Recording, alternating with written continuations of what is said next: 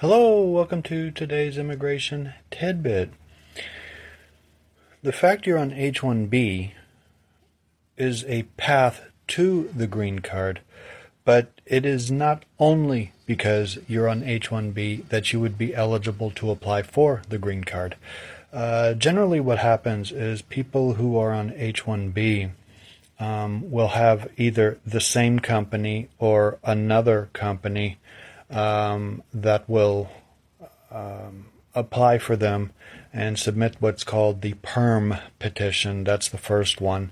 Now, with H-1B, depending what country you're from, the employment-based visas for the green card are backlogged for years and years.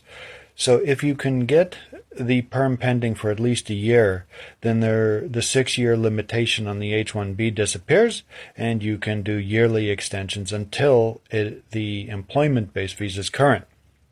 But back to your question.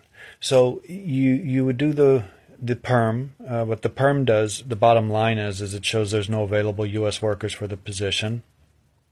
Then there would be what's called the I-140 petition. That shows you are eligible for the petition, and then after that would be the adjustment of status. Now, all of this assumes, number one, that you are eligible to adjust status, that the PERM and the I-140 have been properly approved, and so forth. There's lots of different things, and to get the wheels rolling in that.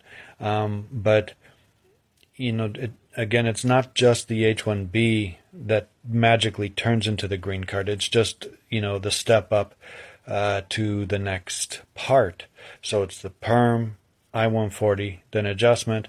If you happen to be outside the country, then it's the PERM, I-140, and then consulate processing. And that is what will allow you to ultimately get the green card. Now note that you do not have to actually work for the company right now for them to petition you for the green card. It could be a company you've never worked for. But once you get the green card, then of course you have to work permanently for them, and you have to intend to work permanently. Should something happen down the line, they don't like you, you don't like them, whatever it is, then you can quit, but you can't have that pre-intention to do that. Okay. Short Cast Club